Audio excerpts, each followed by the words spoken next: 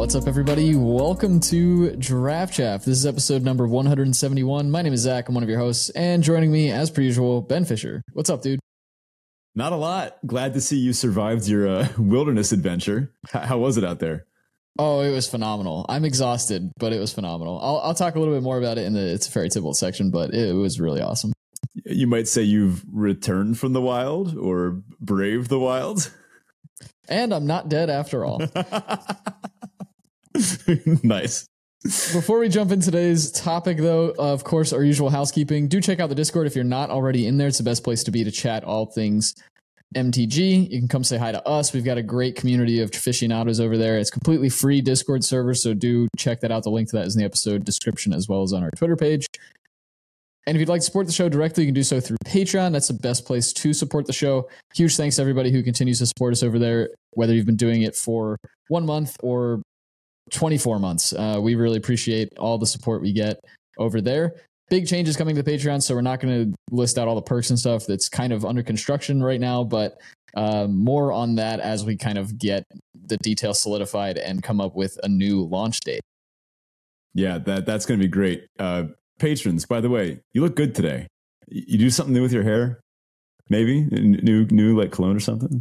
Keep it up. Good work.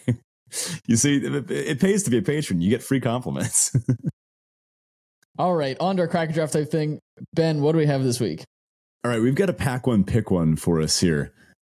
Nothing too fancy, just I think we got a good handle on the format by this point. So let's see what we think. First out, we got Merry Bards. I haven't minded this one. I mean, it triggers Celebration. It's a little better than I thought. I mean, it is kind of a 3-mana 3/2 vanilla, but it's more on 4 mana that it does something. So it's a little bit flexible. It does stuff in your curve, and Young Hero roll is pretty good. It can put the Young Hero roll on anything, so it's not bad on itself. But really, where Young Hero shines is on something like a Ginger Brute or a 3/1, and then or even like a cheap flyer, like a fairy token, and then it can get out of control. Yeah, definitely not something I'm looking at first pick, but I agree. It's a nice middle ground card for most red decks.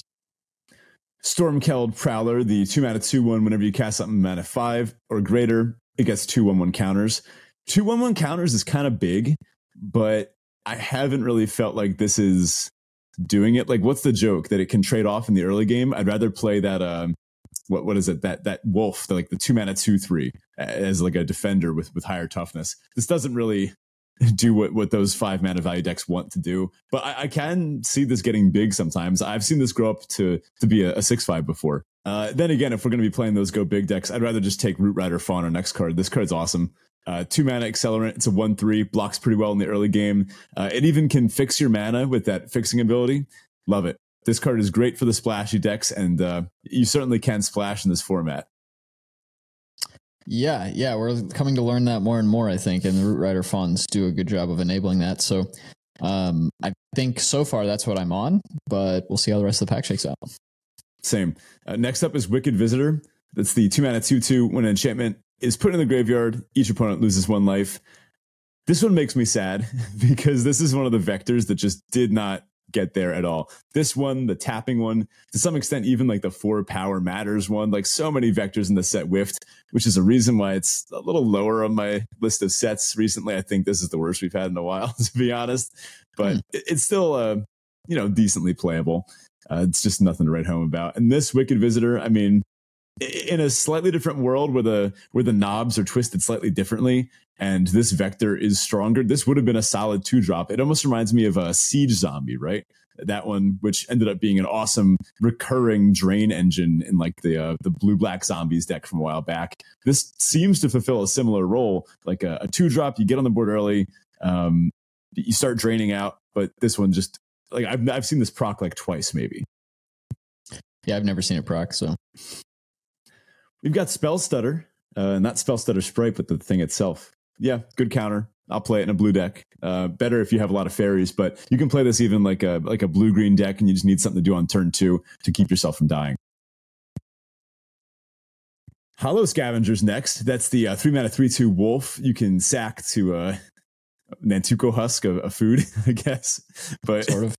Yeah, sort of. Limited to once a turn. You have to pay mana for it, so it's pretty tame in comparison. But it also has the Bakery Raid. That's the 1 green make a food. This one's pretty good because it lets you bargain early. I mean, just having like a bargain thing on turn one, you're usually not doing anything else on turn one unless you're casting like wilds or whatever. So I guess you can just do this on turn one and then you're set to bargain for a while. Maybe even with something on turn 2 or 3, like a Diminisher Witch to slow their early aggro. So I like this one. It's pretty solid in green decks. You rarely cut it, that type of thing. You're not taking it over Root Rider Fawn though, are you? No, I don't think so. I think I'm on the Fawn over this. I just love the acceleration too much. Rhyme for Reindeer.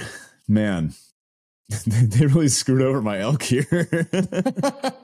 I mean, this thing is like it's at the intersection of two vectors, neither of which are good. Although it being a 4-mana 3/4 that's bad does make it a great inclusion in my elk commander deck, where we look for only the worst of the worst. And this guy, I think he might have an honorary spot in that deck soon. You just can't. This just doesn't really happen. There's better things for the white aggro decks to do to clear away blockers, and the tap deck doesn't really exist unless you literally have Hilda. So no thanks.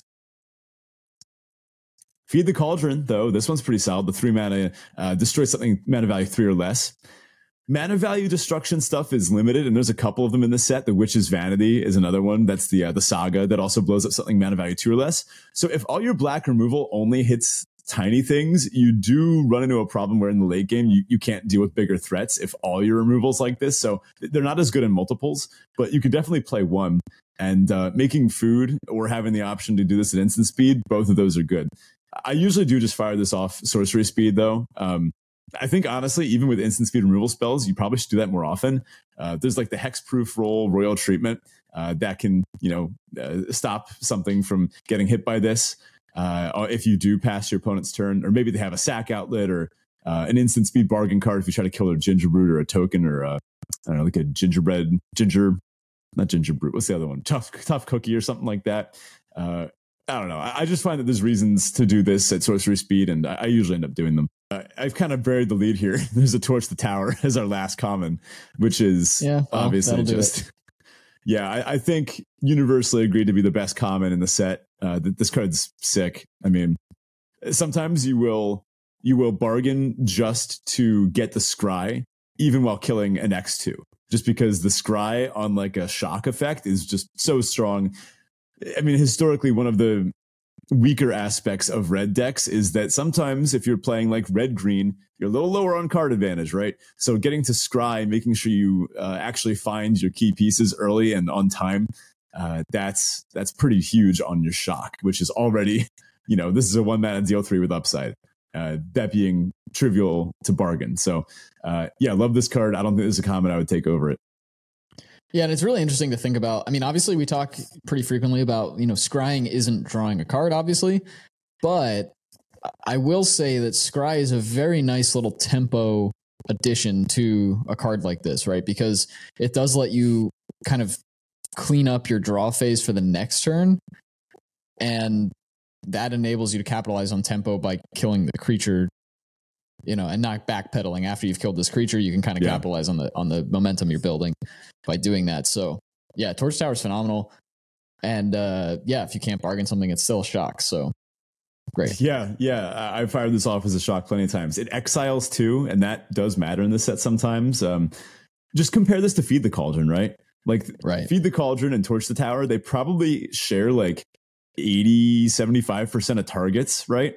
I mean, that excluding like counters and stuff, although I guess most augmentations that happen in this format are rolls. I guess some rolls put it outside the range of Torch, but not Feed. I don't know. Still, they share a huge overlap in what they can kill, and Feed costs 3 times as much.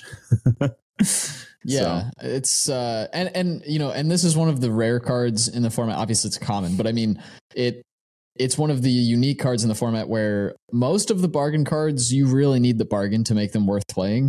Yeah. And this one, you just don't. Mm-hmm. You can play this whether you've got the bargain or not. So Torch is excellent, but we've got a bit of a stacked pack. Next up, we've got our ground seal, our enchanting fail or enchanting tail or whatever it is. This is unplayable. I mean, even as a sort of like I don't know. I don't think the bargain decks even always want even a deck that's like got tons of bargain stuff, a bunch of Brave the Wilds, a bunch of like Torch the Towers. I don't think you want Ground Seal even as a 2-mana enchantment that cantrips. Like even the beans do this, right? Yeah, well, and that's something I think, right? There can be, I could see a lot of players convincing themselves that it's worth playing a lot of these Enchanting Tales cards because, oh, well, I can just bargain it away. But if you're not, like, it's not worth the card in your deck, right? We maybe should do a back to basics episode just on like deck construction and what constitutes the like being worth putting a card in your deck, because that is like a real cost. Putting the card in your deck, taking up a slot, is a real cost. And a lot of these bargain effects are relying on the fact that you can generate roll tokens, you can generate rat tokens, you can generate fairy tokens, you can generate food tokens. Those aren't real cards that are in your deck that are taking up slots. They are just kind of incidentally created by other things like a Merry Bards or whatever. And you can get rid of them later because they're not really costing you anything. Mm-hmm. Putting grounds in your deck is a real cost. So I feel like to kind of use the, well, I can bargain it away excuse, the card itself needs to do something pretty real. And my brain always goes to hatching plans when we're talking about that kind of thing. That's just like a phenomenal benefit you're getting. Sure, it doesn't do anything when it hits the board, but when you bargain it away, you're going up 3 cards or up 2 cards or whatever it ends up being. So, yeah, ground seal doesn't get there for me. Yeah, I think if we were to make a quick tier list of the 2 drops that you want to be bargaining away, definitely Hatching Plans at the top one. If my opponent casts Hatching Plans, it takes a lot for me to be scared of a 2-mana do nothing, like literal stone cold do nothing. But that one is there. Prophetic Prism is up there too, and Beans are up there too. I think I would rank Seal the lowest out of all of those, and Plans at the top. Yeah, I don't even think it's close. Now, we've actually got a card that fulfills a pretty similar role as our first uncommon. This one's maybe even better, though. Welcome to Sweet Tooth. This is the saga. First chapter, you make a 1/1 human. Second chapter, you make a food. Third chapter, you put X 1/1 counters on a creature you control, where X is the number of foods you control plus 1. So you've already got, 2 counters coming from this guaranteed. It is telegraphed, so maybe your opponent holds up their Torch the Tower or Feed the Cauldron to kill whatever you're going to put the counters on. But even if you have like 1 or 2 other ways to make food in your deck, sometimes it'll just happen that the third chapter of this is just put 3 counters on a creature. And when your opponent doesn't have removal, it's brutal. I've seen this just make a 4/4 at random. If you combine this with some of the other premier green uncommons like Gingerbread Hunter or Tough Cookie and this pair super ridiculously well together. There's kind of a theme here. The food vector, it's got some juice.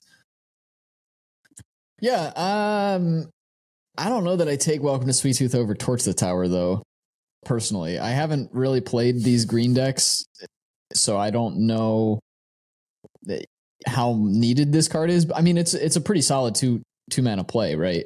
You're doing this on turn 2. It's a little delayed, but at least you get the creature up front. Yeah, it's a solid card. I still think I just take Torch the Tower, though. And I don't know what the 17 lands data is on these, so maybe the data would say to take Sweet Tooth, but...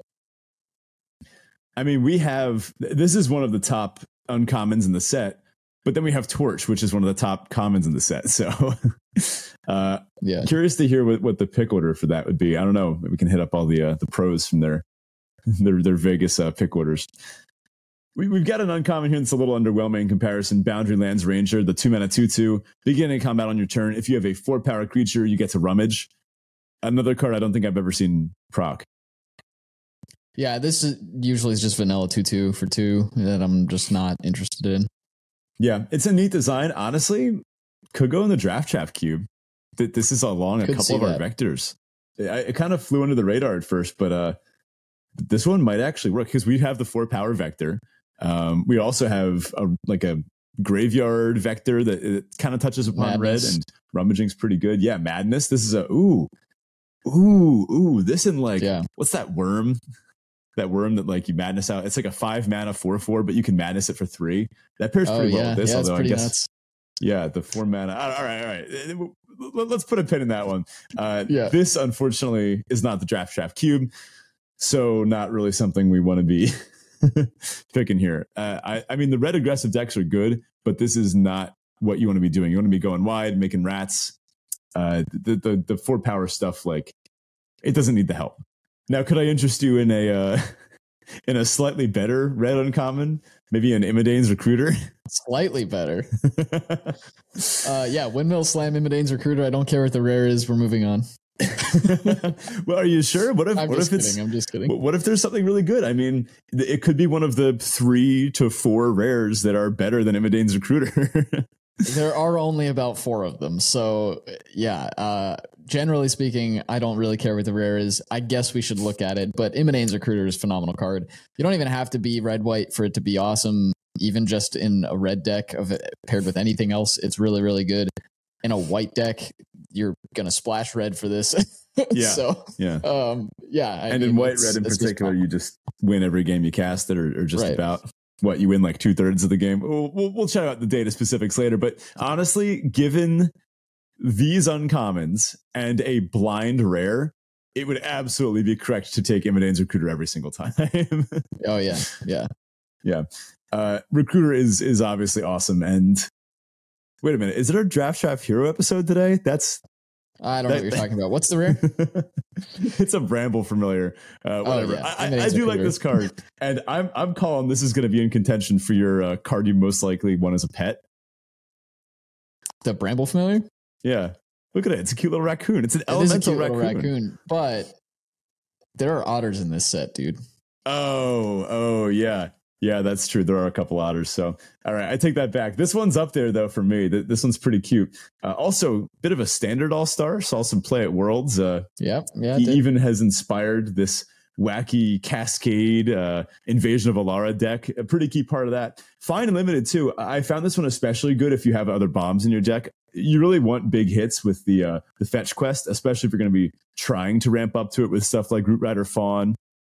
I did play this one in a deck where I had the dragon, the was it Hellkite Scorcher Regent, whatever that thing's called, the 6 mana mythic, which you do want to bargain so that it floats mana. But I mean, even hitting it off Bramble Familiar, I found that to be pretty good. You know, I cast Bramble Familiar for the fetch quest version, found my 4/6 flying haste, and then immediately swung in with it, and that was pretty sick. So this one pairs well with other like 5-6 mana drops. I mean, if you have a Gruff Triplets, you'll get this. But otherwise, it is just the 2 mana 2/2 that taps for green with upside. And that's fine to put in any deck. But I would not take it over Imidane's Recruiter. I'm not entirely sure I would take it over Welcome to Sweet Tooth or Torch the Tower either. It's pretty close. If Imidane's Recruiter wasn't in this pack, between Sweet Tooth, Torch the Tower, and Bramble Familiar, I think that's actually pretty close between all 3 of them. I'm not sure what the data says, but I'm curious to hear what the listener thinks in the Discord. Yeah, I'm inclined to take, just from a comfort level perspective, again, I haven't played much of these green decks.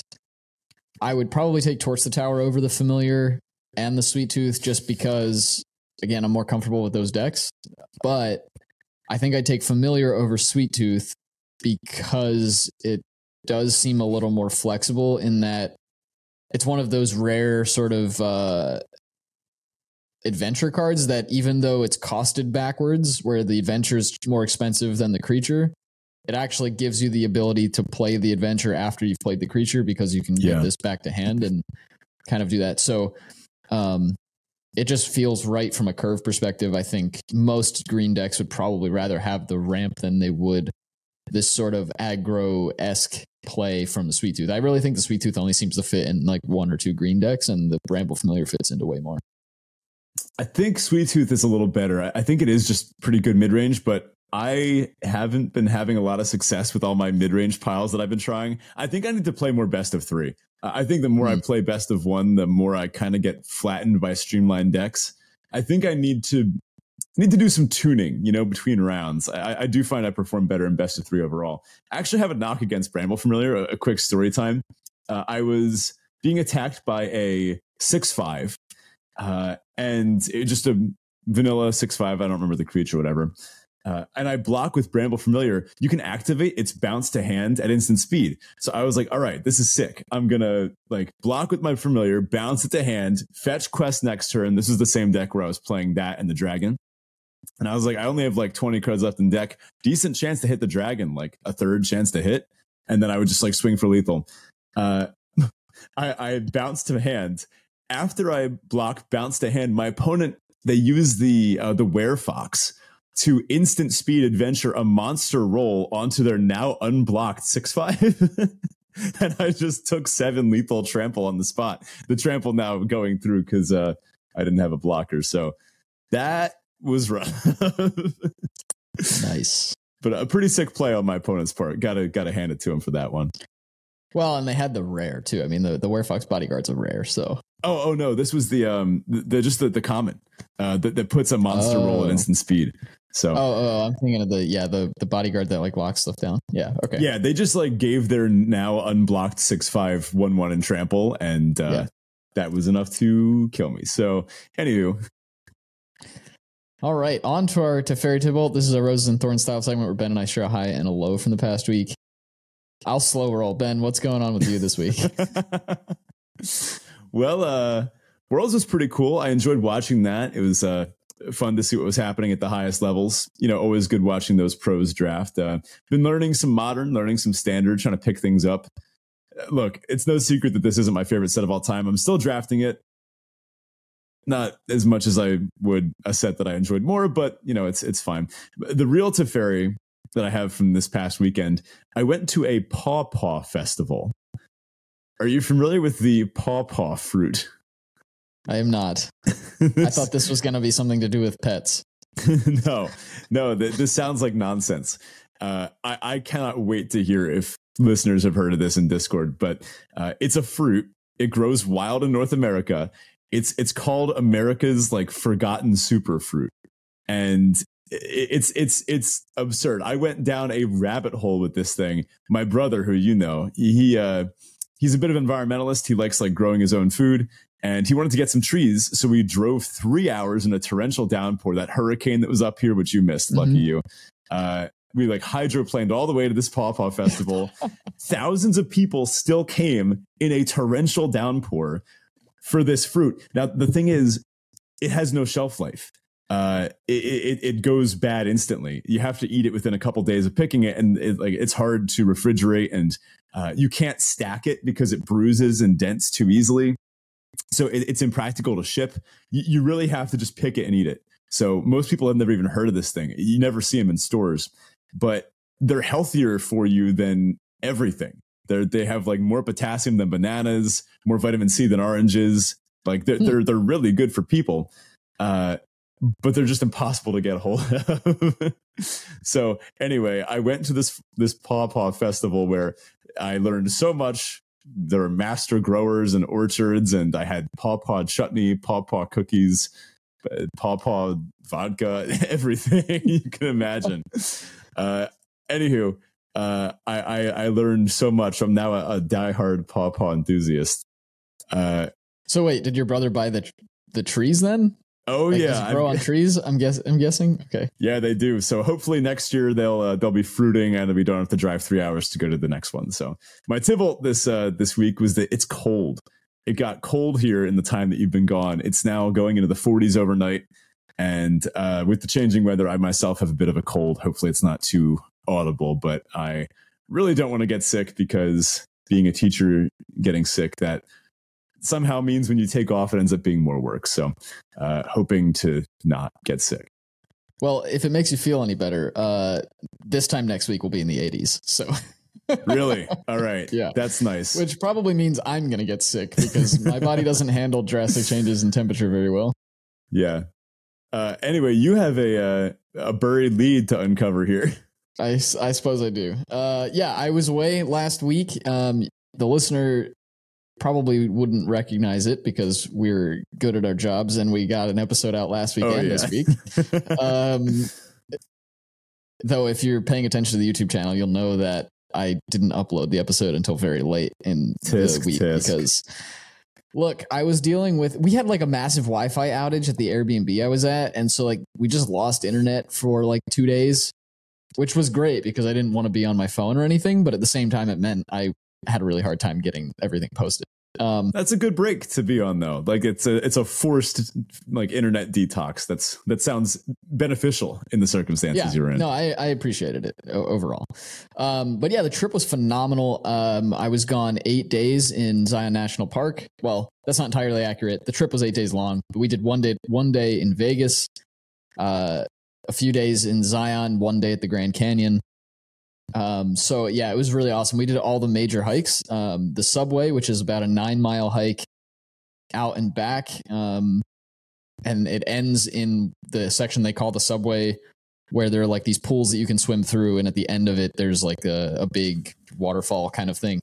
I'm looking it up. I haven't heard of it. Oh, wow. Yeah, that it's really sick. cool. It's really, really cool. The subway part, like probably what you're seeing pictures of, is the very end of it. It's like the last 500 feet or so. I see why they call it that. And you could just swim in this? Yeah, you can just swim in it. You have to swim through it. It's too deep to like step through. Wow. But it was really cool. I was really disappointed I didn't bring my GoPro on this trip because the footage would have been awesome. But got some good pictures. So we did that the first day. Then we did this other hike called Kanara Falls, which is like a 3.5-mile hike, most of which is up a service road. So it's calling it a hike is kind of a stretch. But that goes kind of up a river, and then there are a bunch of other waterfalls you can see. The downside to that, and Ben, you'll appreciate this because you have a surfing background.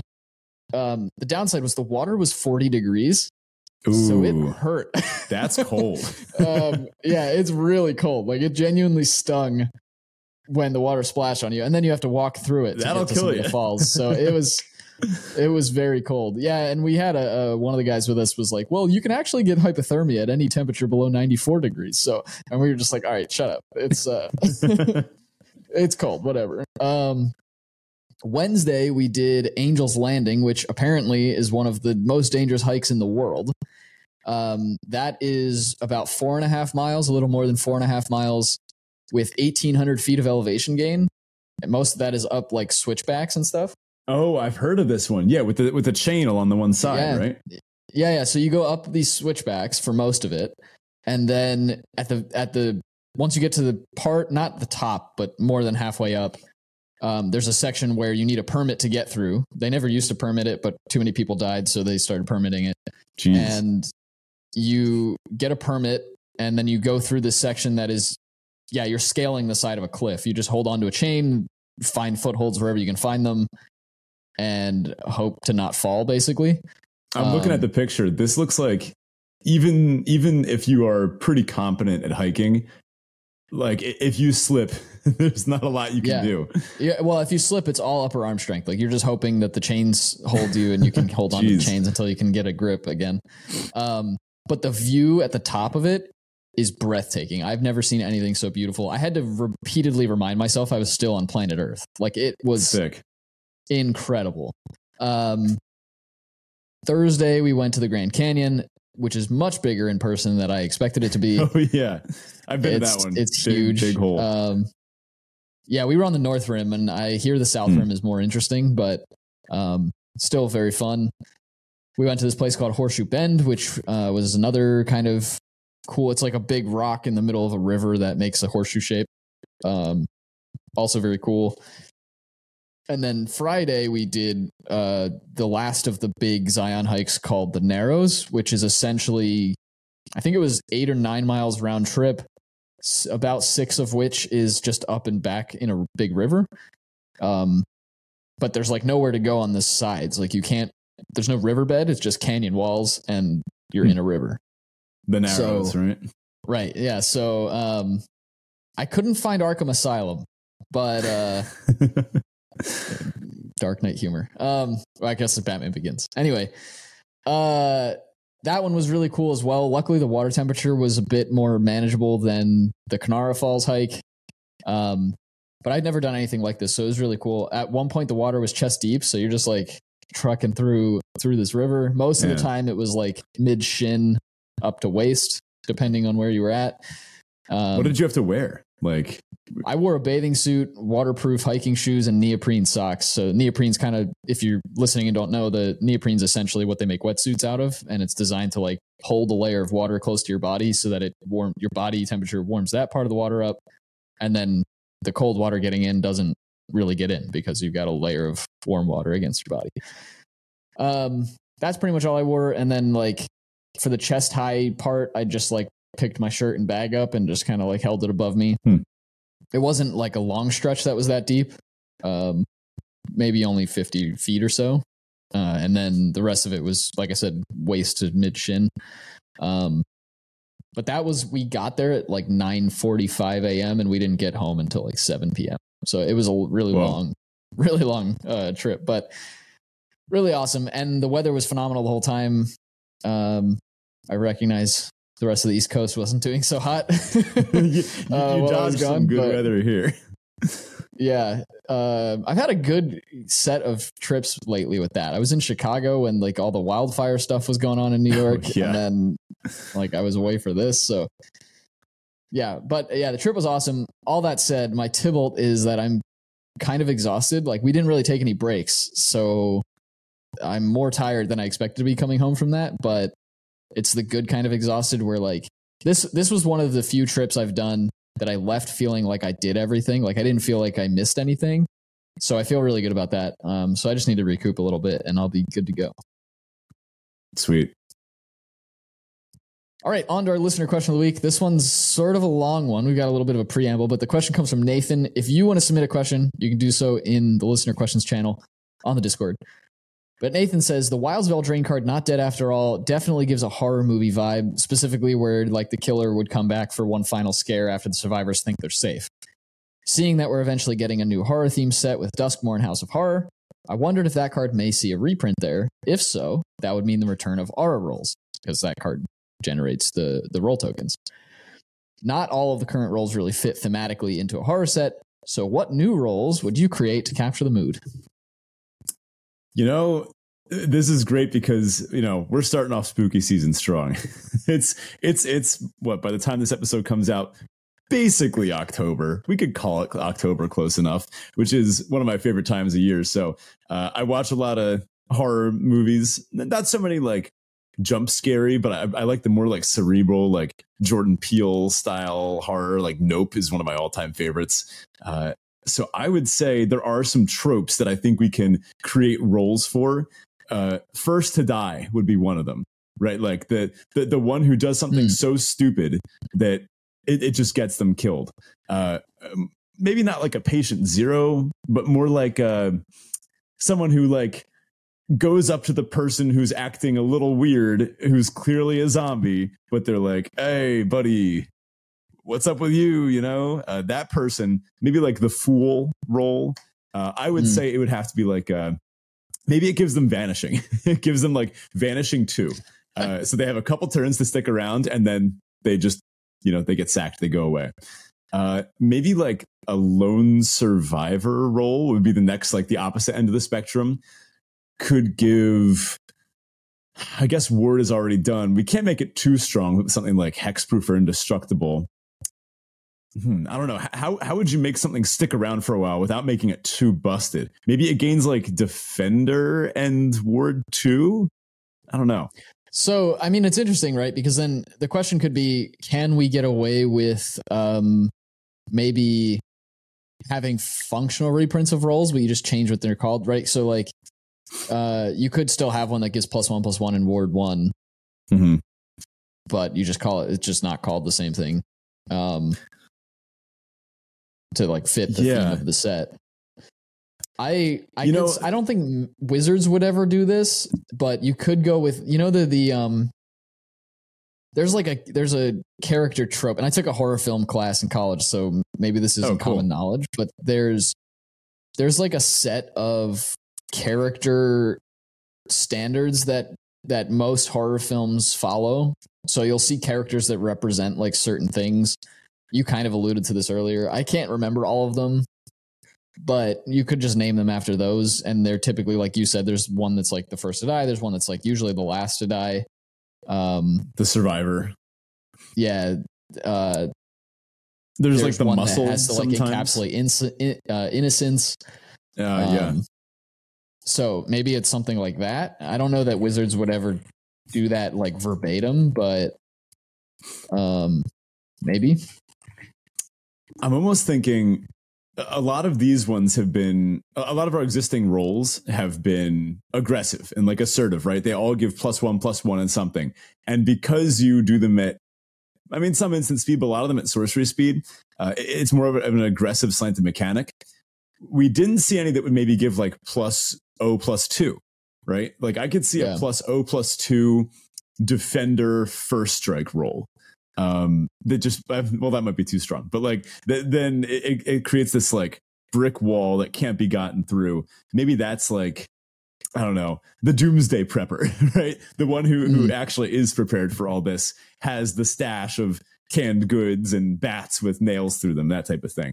There's also sort of like the muscle role. In particular, I'm now thinking of like Train to Busan in particular, which is a great zombie movie. I'm thinking of whatever that guy's name is. Man, I'm blanking on his name, but the muscle, right? So. Oh, you'd like it. It's a good one.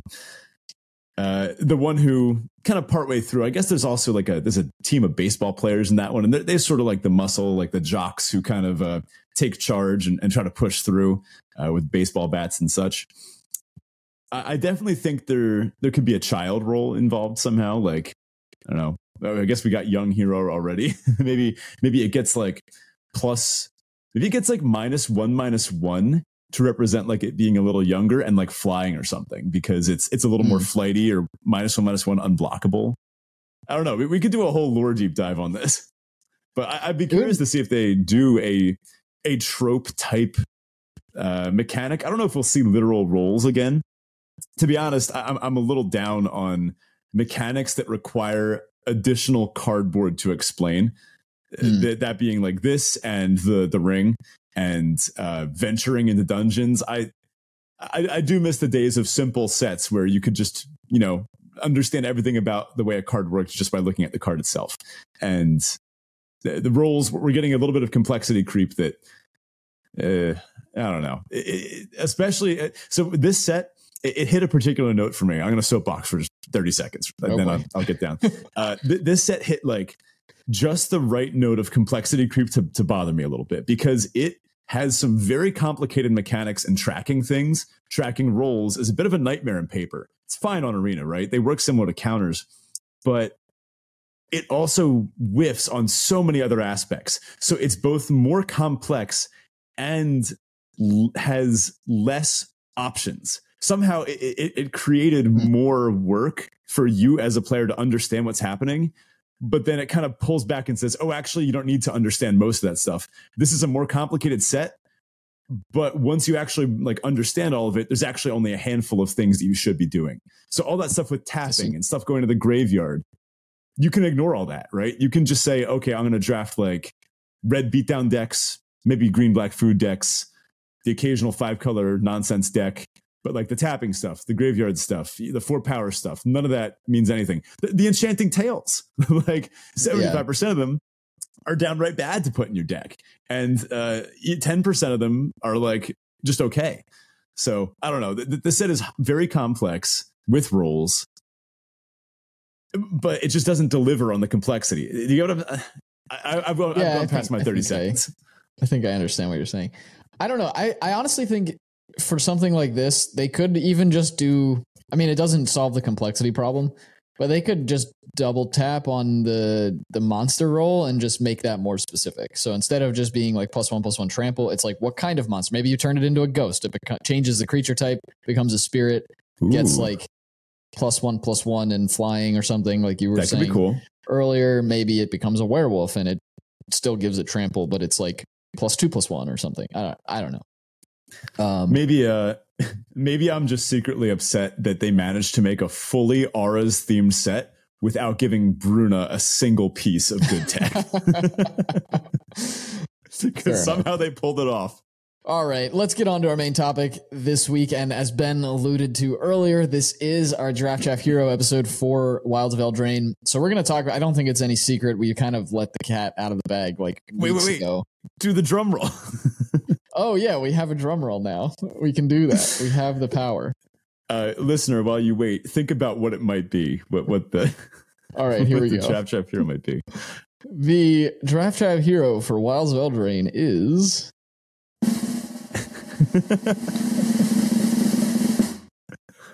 Imidane's Recruiter. Hey, who would have thought? Also trained troops to a lesser extent. Well, yeah, they do go hand in hand. Yeah. Yeah. Hard to cast one without at least thinking of casting the other. So we've got Imidane's Recruiter here. For those that might not be familiar, it's 2 in a red for a 2/2 human knight at uncommon, a creature, of course. It says Imidane's Recruiter, when it enters the battlefield, creatures you control get +1/+0 and gain haste until end of turn.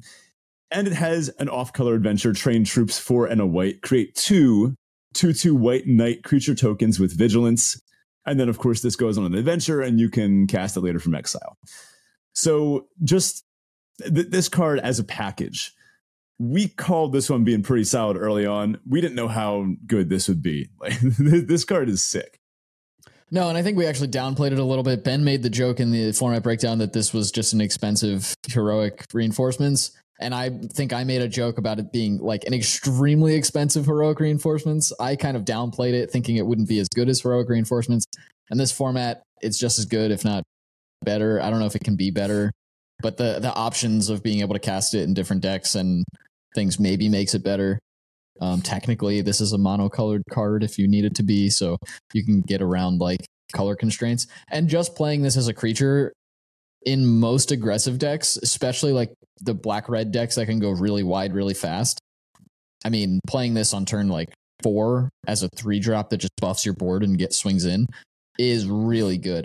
The other thing that I would say is one thing, at least that I didn't catch with this card right off the front, was that when you train troops with this on 5, you make the 2/2/2s. Most of the decks that are playing this card can then play 2-drop Recruiter, give the 2-drop haste, swing with everything. And that's just like, okay, stop. Yeah. And somehow you always hope that you're like, okay, if they cast trained troops and you're like, all right, I can stabilize as long as they only play the Recruiter and they don't have anything else. And they always have something else. Of course, yeah. Well, and I even did the math wrong just there. If you hit your land drop, you would play troops on 5, play a 3-drop and the Recruiter on 6. Yeah. And that's just game over most of the time. Because then also, again, in the black-red decks, that 3-drop is like a Voracious Vermin that ETBs to make another rat or does something stupid. I guess that one dies into a rat. Whatever. You're making more than one creature, and then your Recruiter's buffing all of them. It just gets very difficult to handle how wide these boards can get with the pump and then giving whatever else you're playing haste. And obviously the Recruiter itself too. Yeah, I once had an opponent go train troops into Pie Wielder plus Imidane's Recruiter. Oh, which no. that didn't win that game. No, but how would you? Even without these little mini combos we're talking about, Recruiter is an army in a can, right? I mean, this makes 3 bodies in one card, and historically making multiple pieces of cardboard for one piece of cardboard is good. I mean, how many things in this format can represent 9, or in any format for that matter, can represent 9 hasty power? Like just within one card. And this thing is so flexible because it's a 3-drop, it's a 5-drop, it's a 5-drop that curves into this plus something else on the turn after. It's an 8-drop too. Like you can cast both of these in one turn. I've seen it done, right? Sometimes it does even save the best for last by casting Recruiter after the trained troops. A bunch of 3/2s attacking just so happens to be a solid stat line in this format, where before you get to the like real 4 toughness things, that tends to be like the 4, the 5 drops, and both red and white have access to some strong removal spells that can easily deal with those. So, sure, you can play this on turn 5, it's good, but you can also just play this on turn 3, right? Just if you need a 3-drop in your red aggressive deck, I mean, just a 3-mana 3/2 haste that also buffs your other stuff. That's always been a good card. Yeah. Even without the other stuff attacked onto it. And that's not even saying like, when you start building to make that buff beneficial, right? Like when you have 4 rats on the board, we said at the beginning of the format that rats are best when your opponent's at low life total or when you can augment them and make them like real creatures that your opponent actually has to block and interact with. Nothing feels worse than when they have to trade off their like 2/2 with a 2/1 rat because they're just going to die otherwise, right? Yeah, and the rats decks have all these other little levers they can pull to make the the rats better as well. So if you've got any of those going before the recruiter hits the board, then it's just that much harder for them to deal with. And I think, a lot of the times these types of cards are good, but they're kind of glass cannon-y in that you swing out. Math is for blockers. I didn't really check if I'm going to win this turn. Maybe they find a way. They've got a card in hand that lets them interact with the combat math a little bit, and they end up surviving the turn, and then I die on the crackback. Mm-hmm. This card makes vigilant creatures, so you don't even have that as an out when you're seeing this again on the other side of the table. So, you just feel awful when this is played against you, no matter what. Let me tell you. I once had an Esper control deck. I thought it was really cool. I was like, I'm doing it. I've got the prophetic prisms. I had 2 Threadbind clicks in hand. The one with the adventure that kills target tapped creature. Yeah, and my opponent cast trained troops, and I'm like, how am I going to lose a game where I have 2 Threadbind clicks in hand? I like this is absurd. Like, even just that little extra tick of power attached on these by making them vigilant. I mean, sometimes you just get them with that. Also, this kind of goes without saying, but the 2 knights, when they both enter, that does auto trigger celebration. So You're getting that celebration just right off the bat. And now the 3 mana 2/2, that's not the most resilient body in the world, right? That can die to plenty of removal. But it's the ETB that has a lot of the good value. Sometimes when you cast this, it doesn't matter what they end up killing. Usually they have to point the removal at their biggest thing that's attacking at that point, like a 4/5 or like a 5/4 attacking thing. Sometimes this will even just make it through. And sometimes this thing, you want it to die when you attack with it, because you can just get it back with Return Triumphant, and then it gives all your stuff 1/0 and haste again, and then you attack and put and like trigger celebration again. Yeah, or even like back for seconds in the black-red decks if you're splashing the white part, or even just playing this as the front half. This card does it all, right? And this card screams draft chaff hero, right? Because this is, let's be honest, this isn't going to see constructed play, not unless something really wacky happens in standard. I saw those Worlds decks.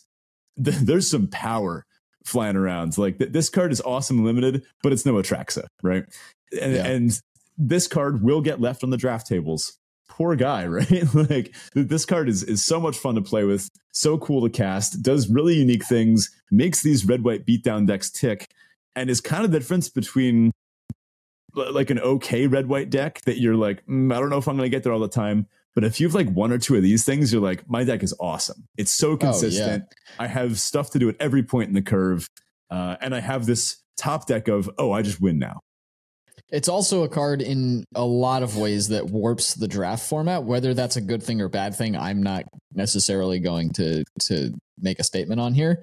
But if you see this passing around the table in any capacity, if anybody passes this to you after pick 1, unless it's like maybe pack 2 or 3, and it's very clear your opponent's not on red or white or anything that would play either of those colors, like, that says a lot about how open either of those colors are in this format. I don't pass this card pretty much ever.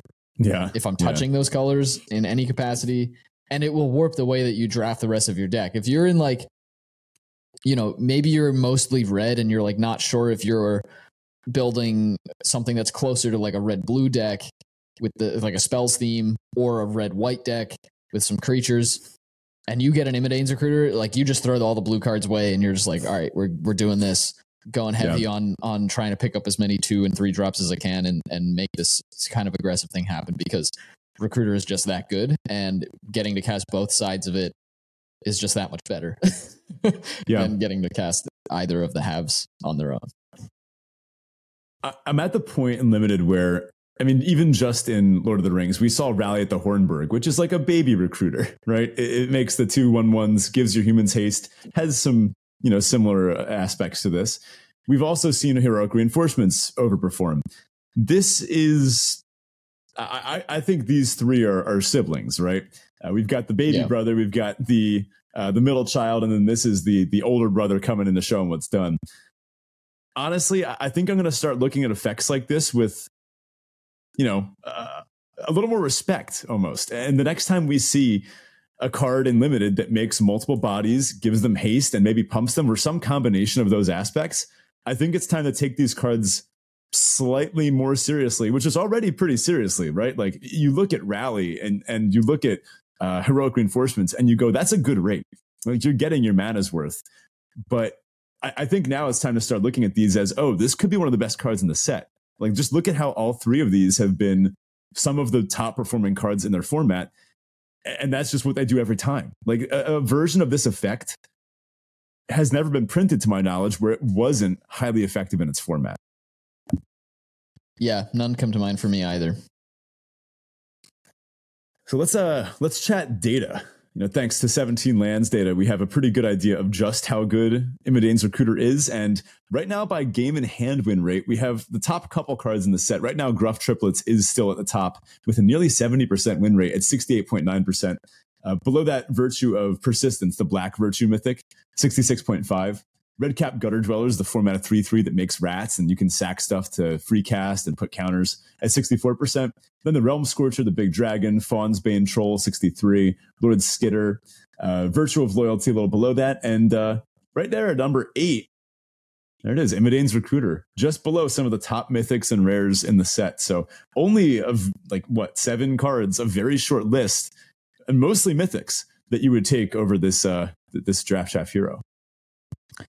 Yeah, pretty surprising, and it's above Horned Lockwhale, which if you've gotten to play with that card, you know how amazing that can be.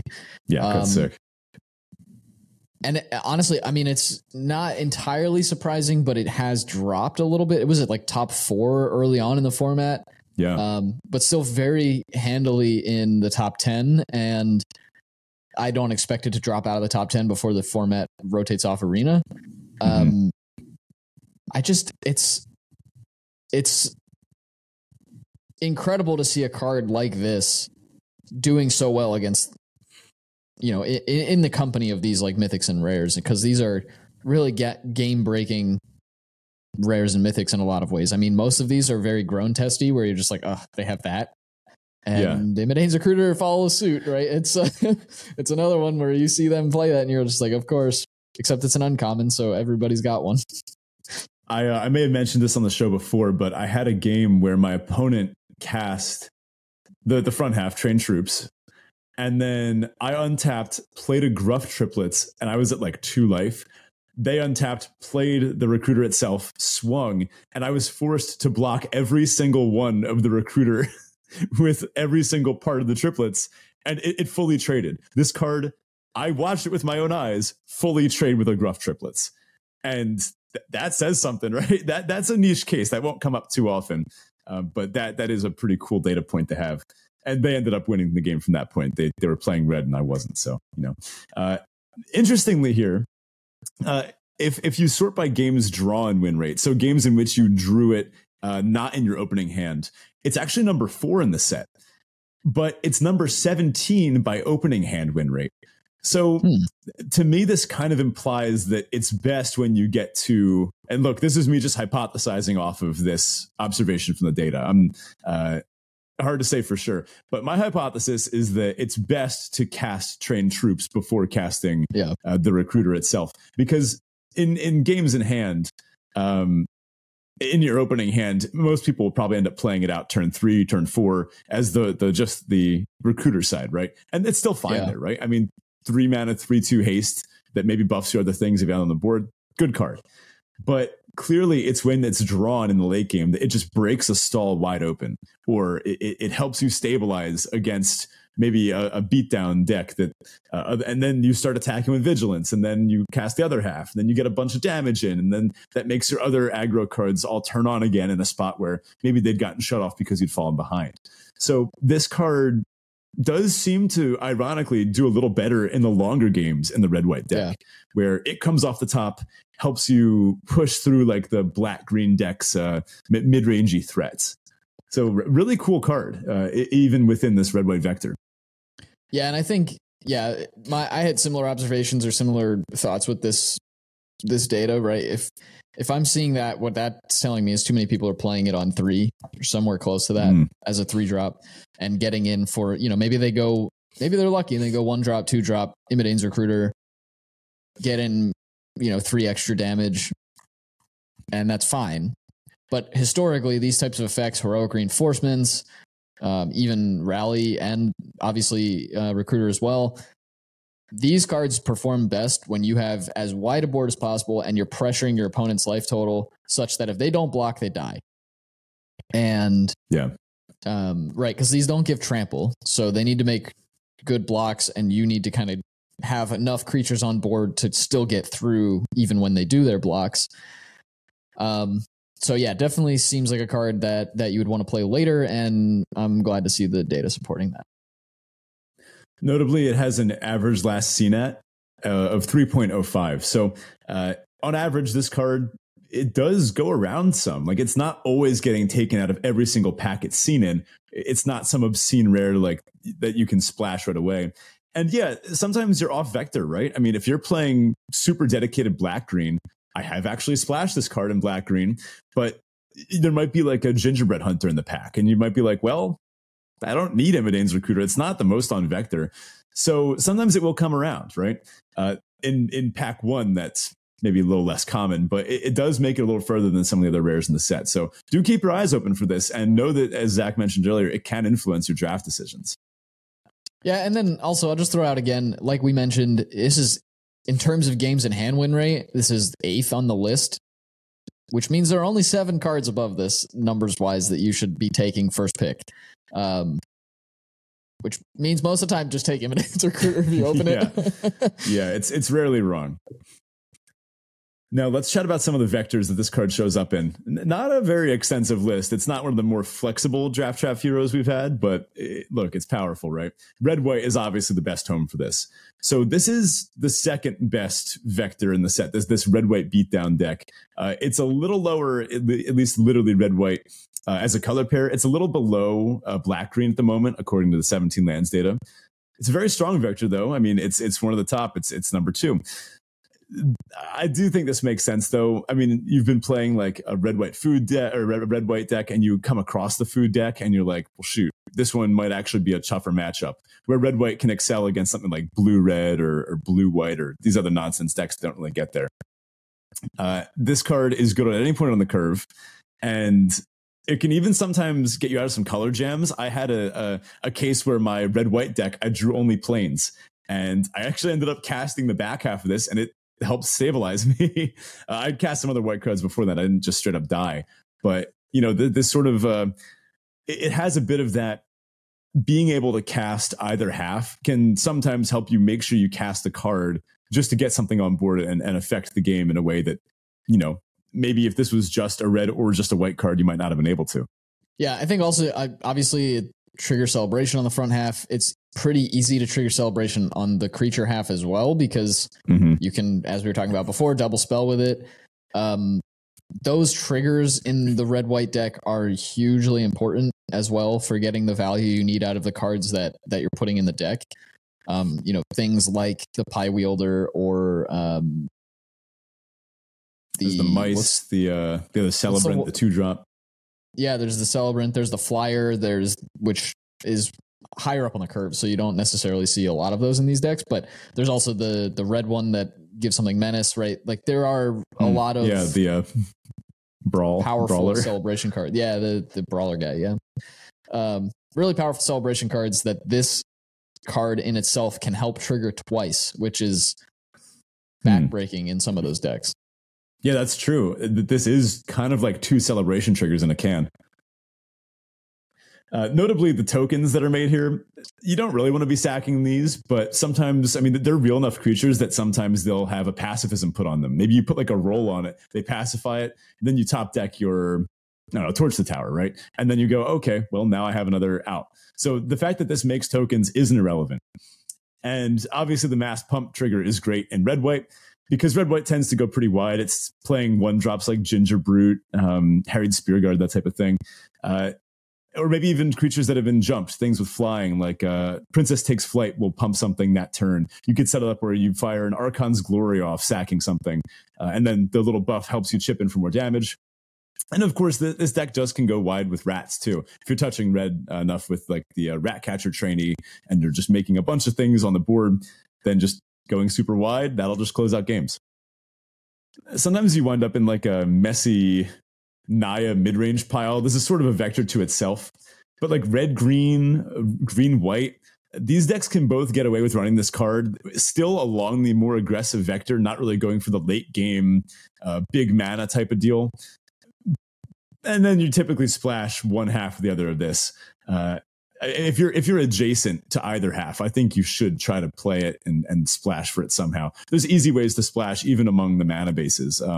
The beatdown decks don't always want prophetic prisms, but like a Crystal Grotto or the red-green decks can play the Fawn, right? So I think the Naya aggressive vectors can take this one pretty highly too. Yeah, and you sometimes will end up incidentally with cards in those decks that care about the 5 mana value or greater thing, and this Train Troops does trigger that. You won't see it. You won't see it as frequently or actually want it as frequently in those decks. The vectors are way off from the 5 mana matters versus like what Immodane's Recruiter is actually trying to do. But, sometimes you'll get incidental value from it as well. And finally, you can splash this card. Both halves are somehow splashable. Now, in these like splashy, big blue, green, black piles, where you're playing like prophetic prisms, hatching plans, you're taking tons of cheap removal, and then just, good card like interaction bombs. This counts as a bomb because this is just an efficient rate, right? And you can usually splash the prophetic prism-esque, you only need the one pip, right? So a prophetic prism gets through there instantly. Same with a Fawn or a Crystal Grotto, or even an Evolving Wilds, or if you have to go get a basic with like Brave the Wilds or something. So I've splashed this in like my, mid-rangey late game, but those types of prophetic prism decks. Honestly, a prophetic prism in a dream. That's all you need to cast this, and then you just do the same thing, right? It's an army in a can. You cast the front half, the back half, and then boom. Take it, play it, win. This card is straightforward. All right, so before we kind of wrap up with the Draft Chaff Hero portion of this episode, because we do want to kind of talk about a few other ancillary things, we do like to usually go through some runner-ups that, in another world where Immodane's Recruiter didn't exist, these cards might have made the cut. So Tough Cookie's a first. That's the 1 green 2/2. Food Golem at uncommon, ETB, create a food, and then it has a couple of activated abilities. 2 and a green, target non-creature artifact you control becomes a 4/4 artifact creature until end of turn. Or, of course, because it's also a food, you can pay 2, tap it, sack it to gain 3 life. Yeah, this card's a beater. I have done this on turn 5 where I had a previously existing food, just cast Tough Cookie, activated my previous food, swing in for 4 with haste. It's a huge swing. I mean, it plays offensively, it plays defensively. Tough Cookie does it all. Really strong card. And all of these, by the way, all of these runner-ups are performing very well on 17 lands as well. But they do all, fall in comparison to the Recruiter. As a side note, we do not just pick Draft Chaff Heroes based on whatever uncommon has the top 17 lands rated board stats. Incidentally, sometimes that's what's true, but we're a little more creative than that. I just love the way the Recruiter is very on our vibe. Yeah, we've also used the data in the past as a tiebreaker. If Ben and I are disagreeing about a particular Draft Chaff hero, the data will often be a tiebreaker. And if we can't really figure out what the Draft Chaff hero should be, then we also kind of tend to go to the data. We didn't need to do that for this set, but this one just had the vibe. Yeah, just to circle back too on the Tough Cookie, the crucial bit for this for me is that it gives you a non-creature artifact to start, and then that activated ability is at instant speed. So to your point, you can use it defensively. It's very versatile in that way. And then obviously, what are they supposed to do? Like point removal at this thing? Then you just sack it and gain some life. You know what I mean? It's a little Did they bit of kill your animated food? It's or like trade with it. Like, do you want to trade are you interested in trading your 4/4 for my food token? Right.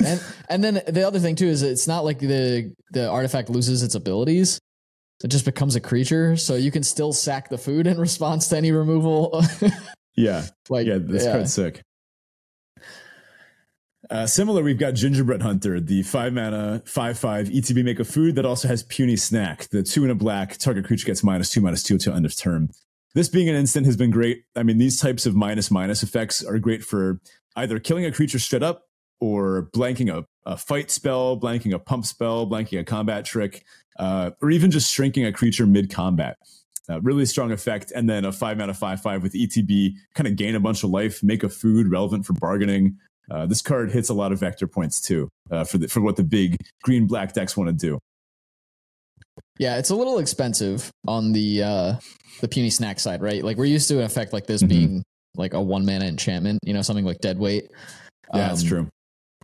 Which in this set actually would have been pretty wild to have an enchantment that did that. I guess we got Stab Wound, but Deadweight would have been great for the enchanting. Like, what were they? Yeah, we got Stab Wound. We got Stab Wound. Yeah.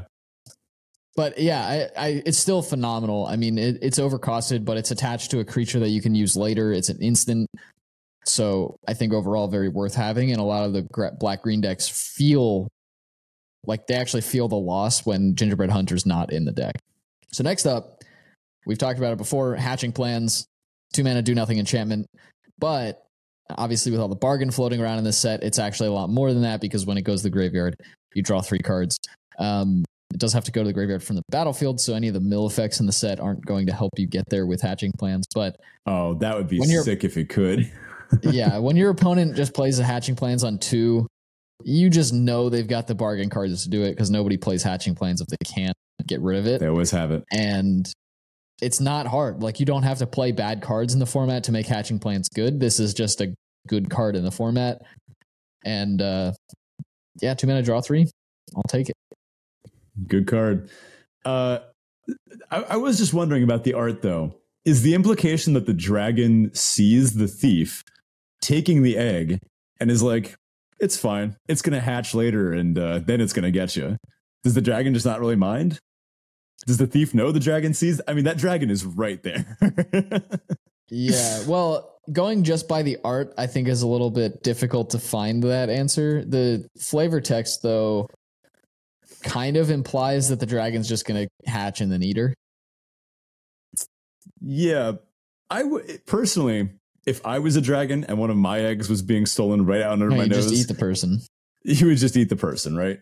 I don't know. Maybe this is more fun. Look, it's a blue enchantment. Who are we to speak to the reason of a blue do nothing enchantment? And finally, here in our runner-ups, we've got Welcome to Sweet Tooth. This one is awesome, and honestly up there in contention with Imidane's Recruiter for Mythic Uncommons for the set. This one does a lot. It makes so much. You can bargain many different aspects of it. By itself, basically at worst, it's a 2-mana 3/3, right? At floor, unless your opponent is interacting somehow. Over 2-mana 3/3 ETB to make a food. 2-mana 3/3 ETB make a food. That would just be a ridiculous card. And you have to be patient, but this does do that with a little bit of marginal upside here and there from like sacking the token to bargain, the human or the food, or maybe you have other food to get more counters, or maybe in response to one of the triggers, you sack Welcome to Sweet Tooth to get like an extra bargain thing. There's lots that you can do with this card. It just plays out really well every time. All right, on to some miscellaneous topics. Obviously, there's a huge event last week. I happened to be in the area, but wasn't actually there, so that's a little unfortunate. But I was wondering about that. Were you in Vegas at the same time as this was happening? So, sort of. I flew into Vegas the week prior, so I got there on a Saturday, like a week before the event. But then we left to come home on a Sunday, so I was technically there on the last day of Worlds. But that's like the airport day, though. It probably wouldn't have been able to stop by. Yeah, no, I didn't make it to the convention hall or anything. I wonder if you flew back with anyone. Maybe I even did try to pay unknowingly. attention on the. Yeah, I tried to pay attention on the flight, but I didn't recognize anybody. So I think I was flying too early because my flight left at noon at that time, so they were probably still in the middle of playing. Yeah. It was a lot of fun to watch. I love watching a high level draft. Nothing like having Paul Cheon and Marshall Sutcliffe commentate a draft at the highest level. That's just good watching right there. There were some interesting overperformers. Some of the pros drafted blue, white decks that did really well. Some of the 3-0 decks from both days 1 and 2 weren't the strategies you'd expect to see performing well based on 17 lands data. The deck lists are kind of hard to find. I didn't have a lot of luck even just looking them up online myself. A lot of them are floating around on Twitter, though, so maybe I'll do my best to retweet any of the ones that kind of pop up with the main Draft Chaff account. So keep an eye out for that. And I will say it's an interesting dichotomy that we get with events like Worlds or the Pro Tours or any of these high level televised events, because very few, unless you're drafting like FNMs or you're going through like these circuits, most people aren't drafting in pods anymore. Like pod draft isn't really a thing. That's true for the vast majority of people. So the decks that are underperforming, and 17 lands isn't tracking pod drafts. It's tracking our arena drafts. So the 17 lands data is generally not, I think, as effective when we're looking at in-person pod drafts, because that's a good point. What's opened at the pod matters a lot. So yeah, a blue-white deck could do very well in a pod setting. Yeah, that's true. So there was another big announcement about Standard. I mean, the showdowns are coming back. Standard showdowns were a lot of fun. I'm just kidding. Look, I remember playing Standard showdowns back when I had my beloved green-white Seasons Pass deck.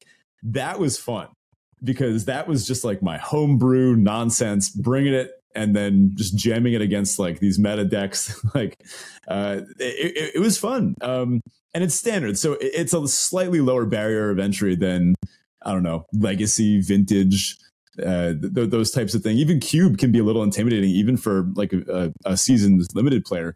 But as seasoned limited players, we know all the cards in Standard, right? Like we've drafted all of them. So it's usually pretty easy to port from limited into Standard because, you know, we know a lot of the interactions. We might not know the decks, right? There's some really cool ones this time around. Domain, Ramp, Blue-White Soldiers, Esper Legends is still kicking, you know, Sheoldred, all that stuff.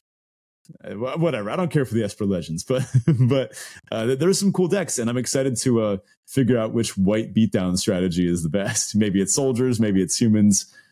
Look, I'm going to put 4 Adeline in the deck and just see what happens next. Yeah, and I think it's interesting that they skipped rotation this time around too, because they're changing the way rotation works.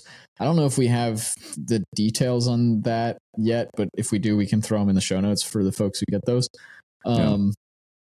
But yeah, I mean, skipping rotation kind of changes things up in terms of, you know, what's available to play with, the types of decks that are able to be made.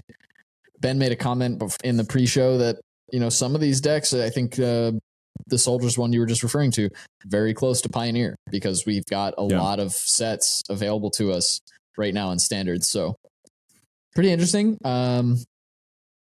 But we'll see how things shake out. I'm not so sure that I'm going to jump into Standard. Maybe on Arena I will, because I don't have to buy into anything, but we'll see. Yeah. The barrier of entry knowledge wise is lower, and the cost is lower too. I mean, there's good Standard decks for $100-$200 depending on how much you want to put out for it, and there's some high level play incentives too. There's the Magic Fest in Chicago is going to have a Standard open similar to the limited 100K that was happening in Vegas. The RCQ season, the third part of the season from January to March, that's going to be in Standard. So look, I'm jamming RCQs. I'm going to play in those. I guess I got to pick a good Standard deck by January. And then the regional championship, that's going to feature Standard as well. Plus the next Pro Tour will be Standard. So a lot of Standard coming up. They're juicing it up. And I guess I got to play Standard. You know, I said I'm learning Modern, but the Standard meta, it's pretty interesting too.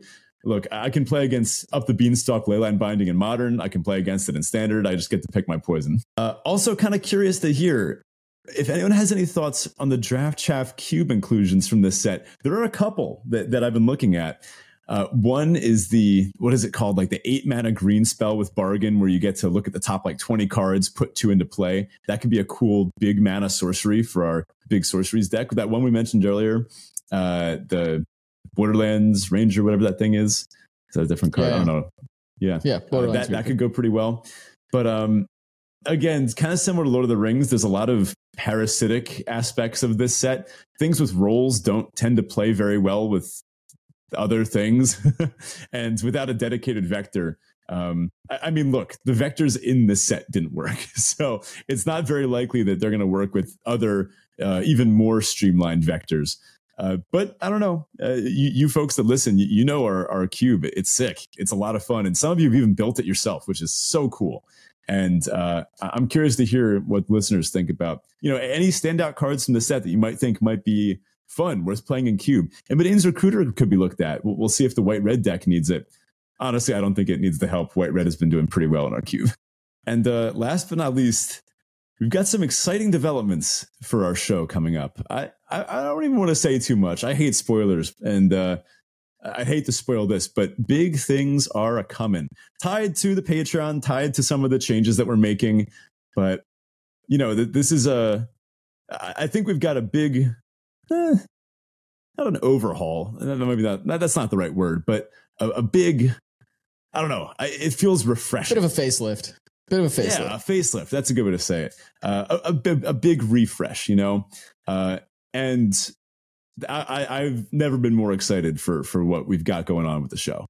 So yeah, cool things are coming. Yeah, it's an exciting time to be a fan of the show. It's an exciting time to be part of the show, which if you're a patron, you absolutely are. If you're in the Discord, you're absolutely part of the show. So to the three people that always like my Twitter posts, you especially are part of the show. One of those is me. But yeah, exciting things coming. We'll, of course, be continuing to roll out details and kind of talk with you about those changes as we get more and more concrete details on them. But, hey, what's life without a little hype? With that said, if you are not already there, do jump in the Discord. We would love to have you over there. Again, we've got channels for just about everything, every limited format, most of the constructed formats, and some random ones too, just for non-MTG talk as well. If you'd like to support the show, you can do so on Patreon, again, at patreon.com/DraftChaffPod. Again, kind of under construction right now, so if you actually won't be able to join if you're listening around when this episode releases. If you're listening to this well into the future, then go check it out. We also have a store, so you can check that out at shop.draftchaff.com and pick up some Draft Chaff merch. If you want to support the show, that's another good way to do it as well. And you can find us on Twitter at DraftChaffPod.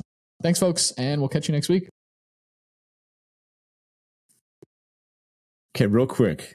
It is the start of October, more or less, by the time this episode drops. Sure. So that is officially my favorite time of year, spooky season.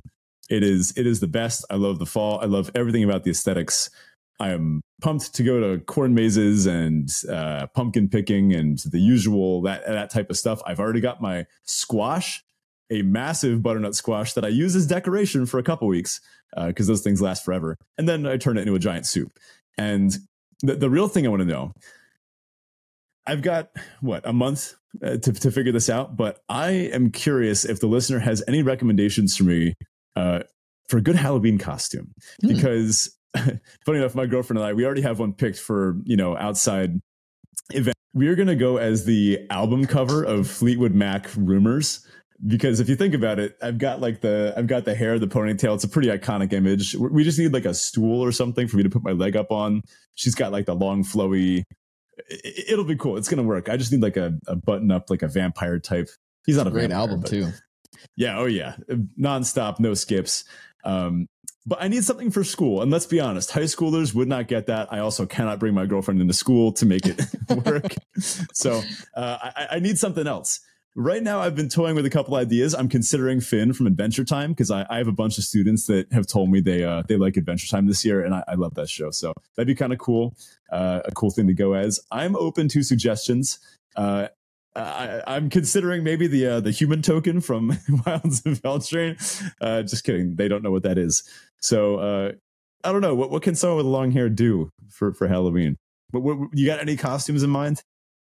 Do I have costumes in mind? I don't even know that I'll be at parties, so you got to go out as something. You're in Hoboken. That place is great for going out on Halloween.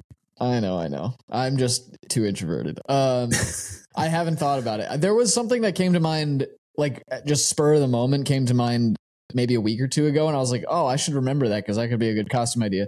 And then I forgot about it, so I don't know what that was. I will say, though, as we're getting into spooky season, I have already started my annual rewatch of Stranger Things. So that's going nicely. I think I'm midway through season 1. And I can't wait for that show to finish. But I don't know. If you're watching on video, listener or viewer, whether that's through Spotify or on YouTube, you'll get an idea of what we both look like. So you can let us know in the Discord what a fitting costume might be. I think I have one rec for you. Okay. I think right now you got a bit of a Doctor Strange thing going on. I got the gray on the sides. I've got the like goatee thing. I don't think I can grow the goatee in full enough to make it like as crisp and clean as him. I guess I could pencil it in or something. But that's not a bad idea. And it kind of fits the aesthetic of like the art that we had drawn up for our MTG character versions of ourselves. Yeah. It's not a bad idea.